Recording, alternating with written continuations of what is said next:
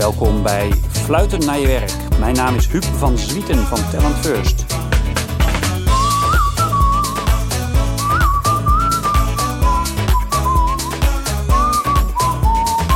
Ik heb een onwijs leuk gesprek met Brit, die bij AFAS de enige HR-persoon is als HR-manager met 500 mensen. En hoe ze dat doet, hebben we het over. Maar ook hoe een spijkermatje haar daarbij helpt. Dat is toch wel heel bijzonder. En mooi verhaal over een toch heel bijzondere organisatie. Dus luister mee naar Brit van AFAS.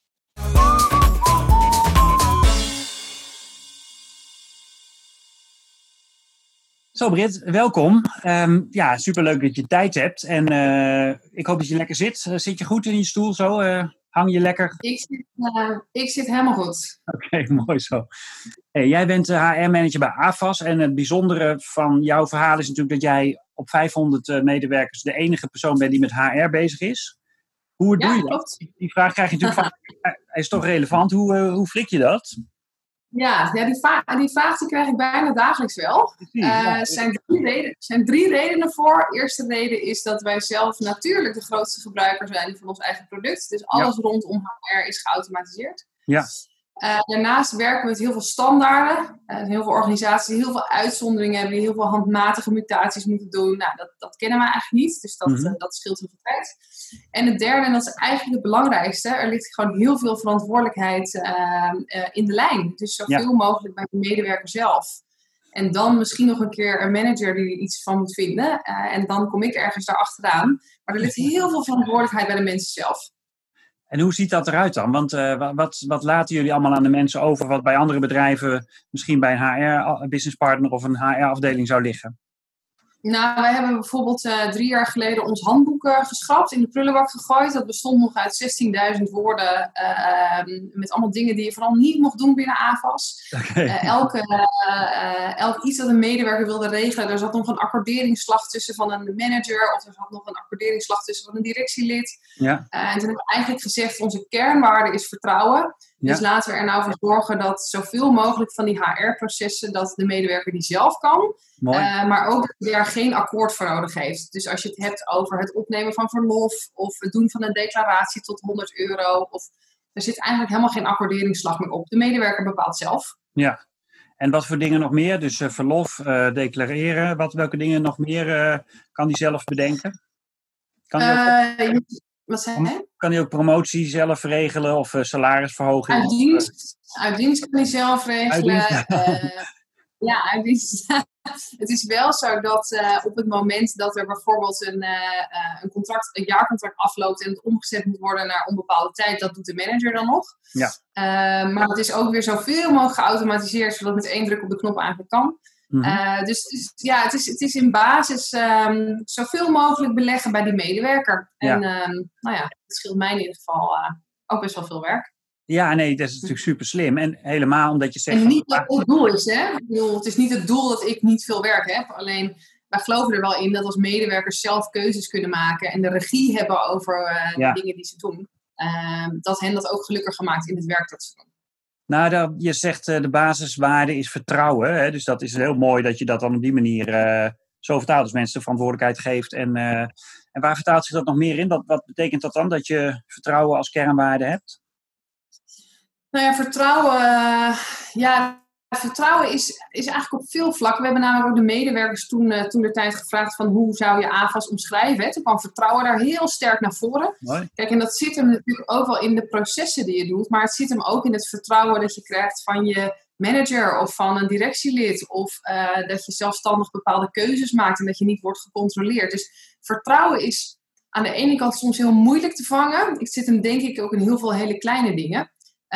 Maar goed, voor mijzelf, als ik kijk naar vertrouwen, voor mij is het vertrouwen dat ik ooit gekregen heb om überhaupt HR-manager te worden zonder enige HR-achtergrond, dat is voor mij ultiem vertrouwen. Ja, dus mensen zoals jij hebt dan het gevoel dat mensen iets in je zagen wat je zelf misschien nog helemaal niet zag?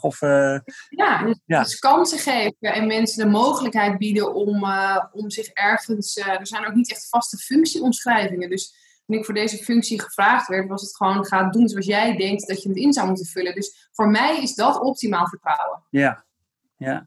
Hey, en wat vraagt dat dan van medewerkers? Hè? Want kijk, als je mensen alle vertrouwen geeft, dan vraagt dat ook aan de andere kant wat. En kun je daar eens iets over zeggen?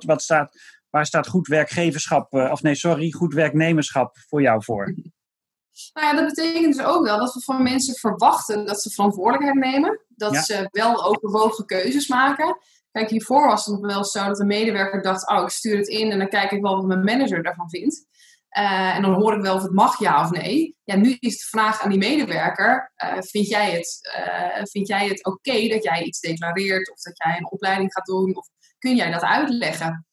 Is dat met gezond verstand in het belang van AFAS, zoals wij zeggen. Dus we verwachten ook van medewerkers dat ze verantwoordelijkheid nemen. Ja. En op basis daarvan wel overwogen een keuze maken. Ja. Dat vraagt dus ook wel wat van je mensen. Ja, en heb je dan, als je het bijvoorbeeld over opleiden hebt, werk je dan wel met vaste budgetten uiteindelijk waar mensen binnen moeten blijven? Of hoe is dat geregeld? Nee, we hebben wel bijvoorbeeld alles wat in het kader is van je functie. Dat wordt vanuit AFAS gewoon georganiseerd en gefaciliteerd. Dat is, er zit niet echt een grens aan. Maar daarnaast heb je elk jaar nog €1000 dat je vrij mag besteden. En daar zijn eigenlijk geen restricties buiten die ene regel die we binnen AFAS hebben. En dat is werk met gezond verstand in het belang van AFAS. Ja. Dus als jij een goede reden hebt waarom je denkt, ik zou een cursus Chinees daarvoor moeten doen. Ja. Dan moet het wel een goede reden zijn. Maar als jij denkt van dat is echt in lijn met die regel, dan mag je dat doen. En dat hoeft dan niet geaccordeerd te worden ergens, of wel? Of moet daar ook nog iemand een krulletje onder zetten? Nee, er hoeft niemand een krulletje onder te zetten. Het is wel zo. Ik zou het persoonlijk vreemd vinden als je daarvoor kiest. Maar je ziet wel mensen kiezen presentatieskills, meditatie of mindfulness dingen. Het wordt heel breed ingezet. Ja. En we willen het juist niet restricties opleggen. We vinden gewoon, als het in het belang is van AFAS en voor jouw ontwikkeling, dan mag je het zo besteden zoals je wil. Ja, en wat voor dingen zie jij dan in de breedte die met gezond verstand in het belang van AFAS zijn? Als jij dan een paar dingen zou moeten noemen, wat zou je mensen dan willen aanraden, zeg maar, om in te investeren of om mee aan de slag te gaan? Nou, het is even in de breedste zin. Kijk, wat je vaak ziet is dat we geneigd zijn om dingen te vangen in regels, omdat één iemand er op een verkeerde manier mee omgaat. En wij hebben juist gezegd, wij willen ons niet meer focussen op die ene persoon die misschien een verkeerde keuze maakt, maar we willen ons focussen op die mensen die juist heel bewust en heel goed met het maken van keuzes zijn. Ja. En die niet vermoeien met allemaal regels. Want in regels kun je heel vaak ook niet alles vangen. Mm-hmm.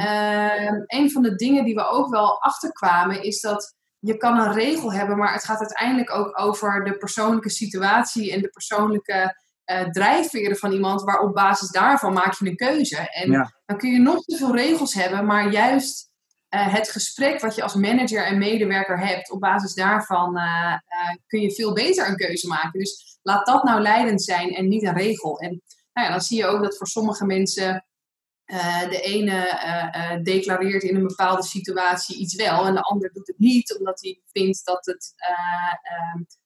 even als voorbeeld, wij sponsoren de AFAS Live. Ja. Daar zijn over het algemeen heel veel concerten, die zijn er nu niet, maar over het algemeen zijn die er wel. En daar elk concert mogen daar een aantal medewerkers kunnen daar naartoe. Ja. Wij hadden onze regels geschrapt en een aantal weken later kregen wij de eerste declaratie van het parkeerkaartje. Nou is dat best wel aardig wat geld als je bij de AFAS Live moet parkeren. Alleen we dachten wel, je krijgt kaarten van AFAS, je gaat naar een concert. Hoezo declareer je dat? Push it, ja precies.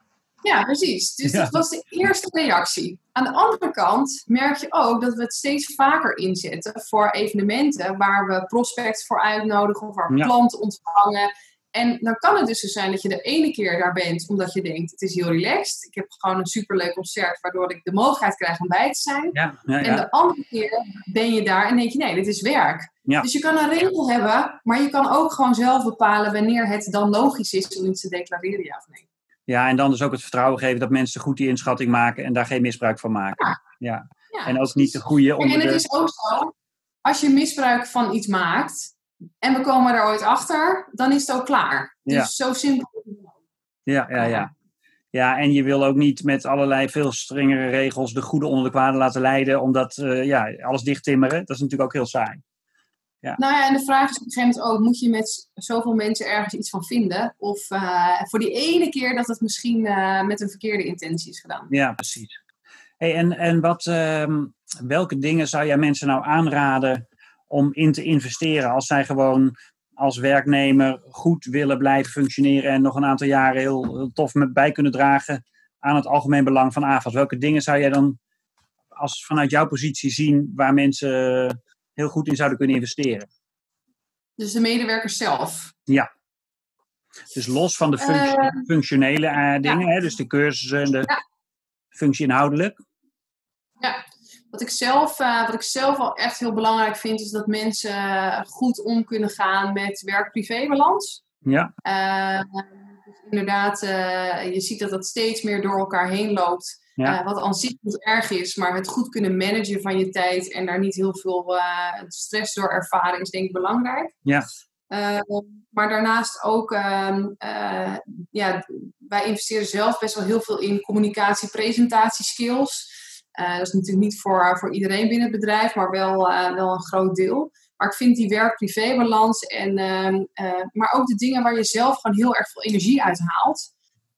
Doe die gewoon lekker, want daar word je ook weer een betere werknemer van. Hoe bedoel je dat? Kun je daar iets meer over zeggen? Dus, er zijn programmeurs die het heel erg leuk vinden om te leren presenteren en daar energie van krijgen. Ja. En dan kan het misschien voor je functie niet zo heel veel, niet je dagelijkse dingen zijn. Ja. Alleen als je daar heel veel energie van krijgt om dat te doen en op een bepaalde manier misschien wel in je functie kan incorporeren af en toe, dan word je daar en gelukkig van, maar je haalt er ook meer energie uit. Dus ik denk ook dat het heel belangrijk is om te kijken waar krijg ik energie van. En als je dan merkt dat het vertrouwen zo hoog is en dat je heel veel dingen dus ook gewoon kan doen, dan word je er alleen maar gelukkiger van als werkgever en als werknemer. Ja, zeker. Daar ben ik helemaal met je eens. Het is ook een onderwerp waar wij veel mee bezig zijn. Eigenlijk die vraag helpen beantwoorden van waar krijg je nou energie van? Welke dingen passen nou echt bij je en welke niet? Hè? En zorgen dat je op die eerste categorie jezelf inzet en...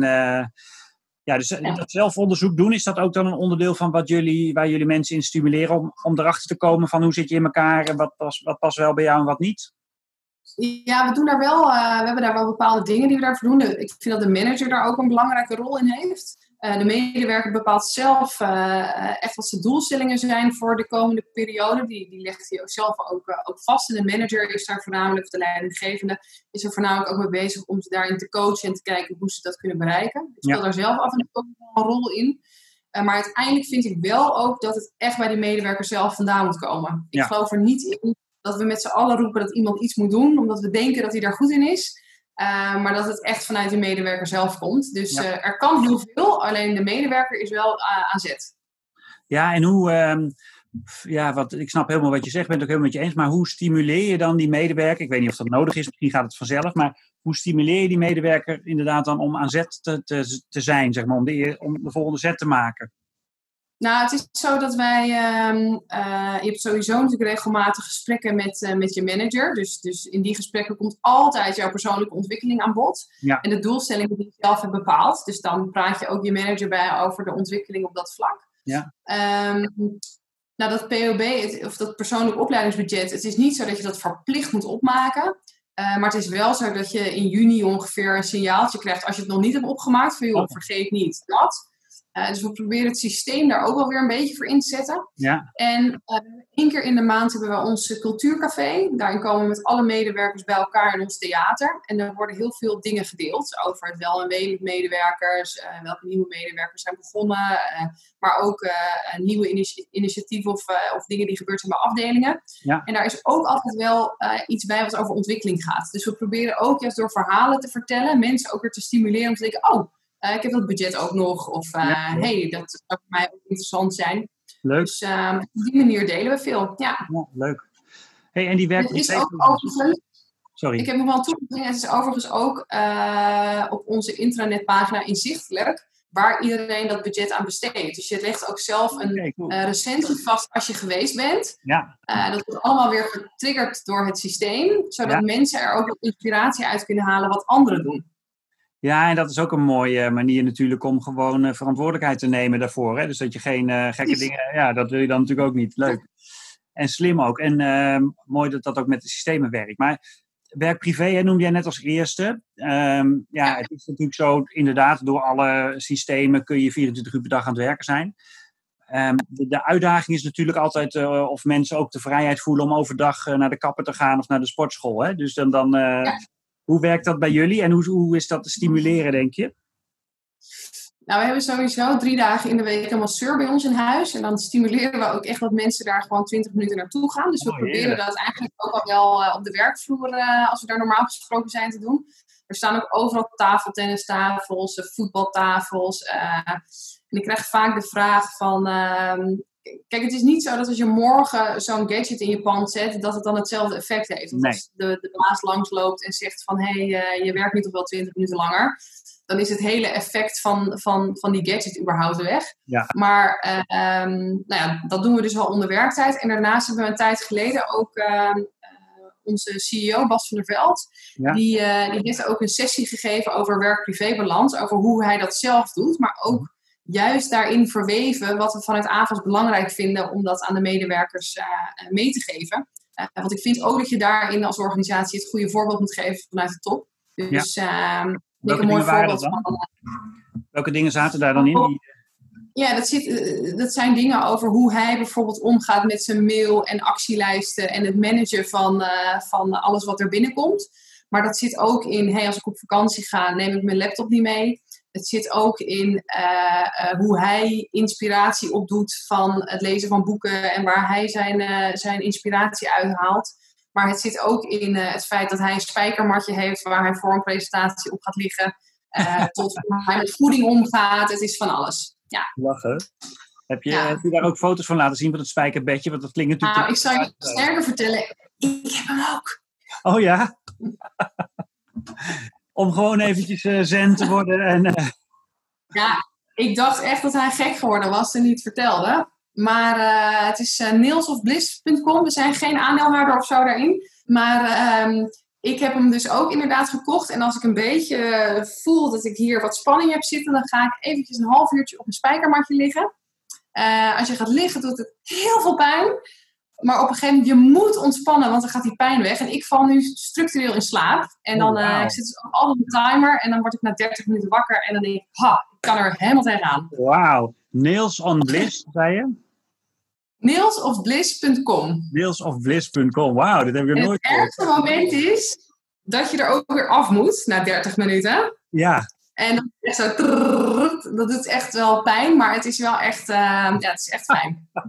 Geweldig, hè? Dat is een mooie... ga ik zeker eens even opzoeken. Ik weet niet of ik het ook echt aan zou durven, maar het klinkt fascinerend. Hey, als laatste misschien nog. Jullie zijn natuurlijk een gigantisch complex aan het bouwen. Ja. En daar gaan jullie eind van het jaar heen, hè, volgens mij? Ja, we gaan december verhuizen. Ja, en als je het nou hebt over werk, privé, hè, dus wat gaat dat betekenen in die hele werkbeleving zoals jullie hem organiseren voor mensen? Want dat is natuurlijk... Kun je er iets over vertellen?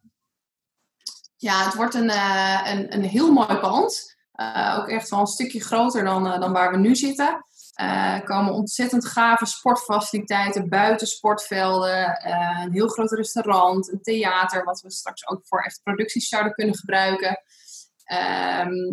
Het wordt, ik denk dat het voor de medewerkerbeleving nog meer bijzonder wordt. Er zijn ook nog meer mogelijkheden, en dat vind ik heel erg leuk, om te kunnen ontspannen gedurende de dag of juist op een andere manier te werken. Ja. Ik vind al dat je dat nu in deze coronatijd ziet, dat je soms afspraken wandelend met je headset, met Teams aan, dat je op een andere manier je werk gaat invullen. Ja. Dus ik geloof er niet in dat ons nieuwe pand er straks voor gaat zorgen dat mensen niet meer bij avonds weggaan. Of dat ze 's avonds er ook nog zitten. Maar ik geloof wel dat het ook gedurende de dag voor een andere manier van werken gaat zorgen. En er zit straks een meditatieruimte in. En een bibliotheek. Dus ik denk dat het ook juist op een andere manier je werk invullen.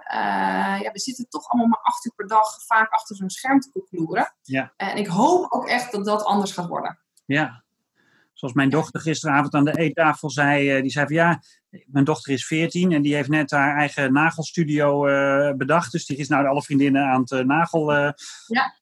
Maar die zei, ik wil gewoon een leuk leven hebben. Ik wil niet, als ik dan van mijn studie af ben, mijn hele leven achter een tafeltje moeten zitten. Dus ik kan me voorstellen dat je dat anders kan gaan inrichten in zo'n omgeving. Nou, en het is ook wel zo dat je merkt, en ik bedoel, dat zul jij ook ervaren, je bent vaak ook productiever op het moment dat je je dag natuurlijk anders indeelt. Dus ik zou me heel goed voor kunnen stellen dat wij straks tussen de middag misschien wel een zaalvoetbaltoernooitje van 1 uur hebben. Ja. En dat sommige mensen even een half uurtje buiten gaan tennissen.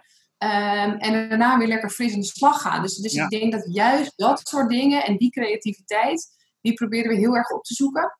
En dat gaat ons nieuwe pand ons echt nog wel veel meer brengen. Want het wordt nu eigenlijk gewoon een beetje te klein. Leuk man. Nou, superleuk. En eind van het jaar dan ook natuurlijk allemaal spektakel met opening en dat soort dingen. Mag ik aannemen? Ja, we zijn officieel 1 april volgend jaar bestaan we officieel 25 jaar. En dan gaan we het ook officieel openen. Dus we gaan in eerste instantie zelf december erin. Gaan we een paar maandjes een beetje wennen. En dan gaan we in april het officieel openen. Ja. Dus daarna ben je van harte welkom. Leuk man. Oké, nou hartstikke bedankt Brit. Leuk om te horen hoe jullie tegen die hele werkrelatie aankijken. En hoe je daar ook zoveel ruimte voor je mensen in geeft.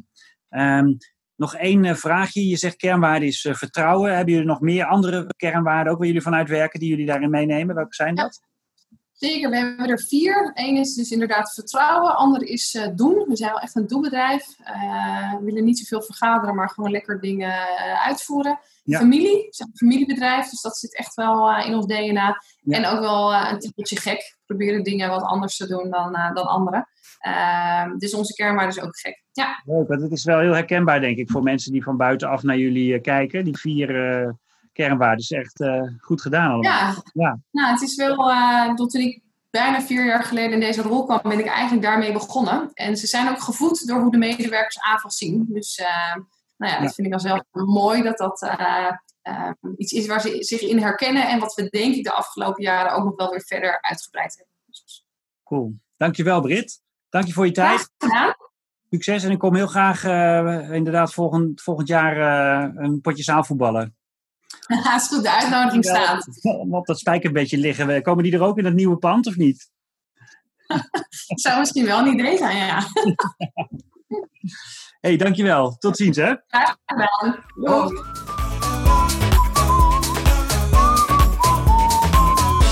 Dankjewel dat je met mij dit moment hebt gedeeld, dat je hebt geluisterd. Vond je dit de moeite waard? Heb je iets gehoord wat op jou van toepassing is of waarmee je iets zou willen richting je mensen? Kijk dan op www.talentfirst.nl, want daar vind je alle informatie over hoe wij met elkaar voor bedrijven en voor organisaties, maar ook voor individuele professionals, trajecten verzorgen, maatwerkprogramma's, coachingstrajecten, trainingen, om jou en de mensen om je heen te helpen om fluitend naar hun werk te gaan. Voor de rest van je leven. www.talentfirst.nl. Ik waardeer het ook als je deze podcast deelt via je social media of via de knoppen in de podcast tool die je hebt. En als je een review achter wil laten, wordt dat ook bijzonder gewaardeerd. Ik hoop je heel snel weer bij een volgende aflevering te zien. Bedankt!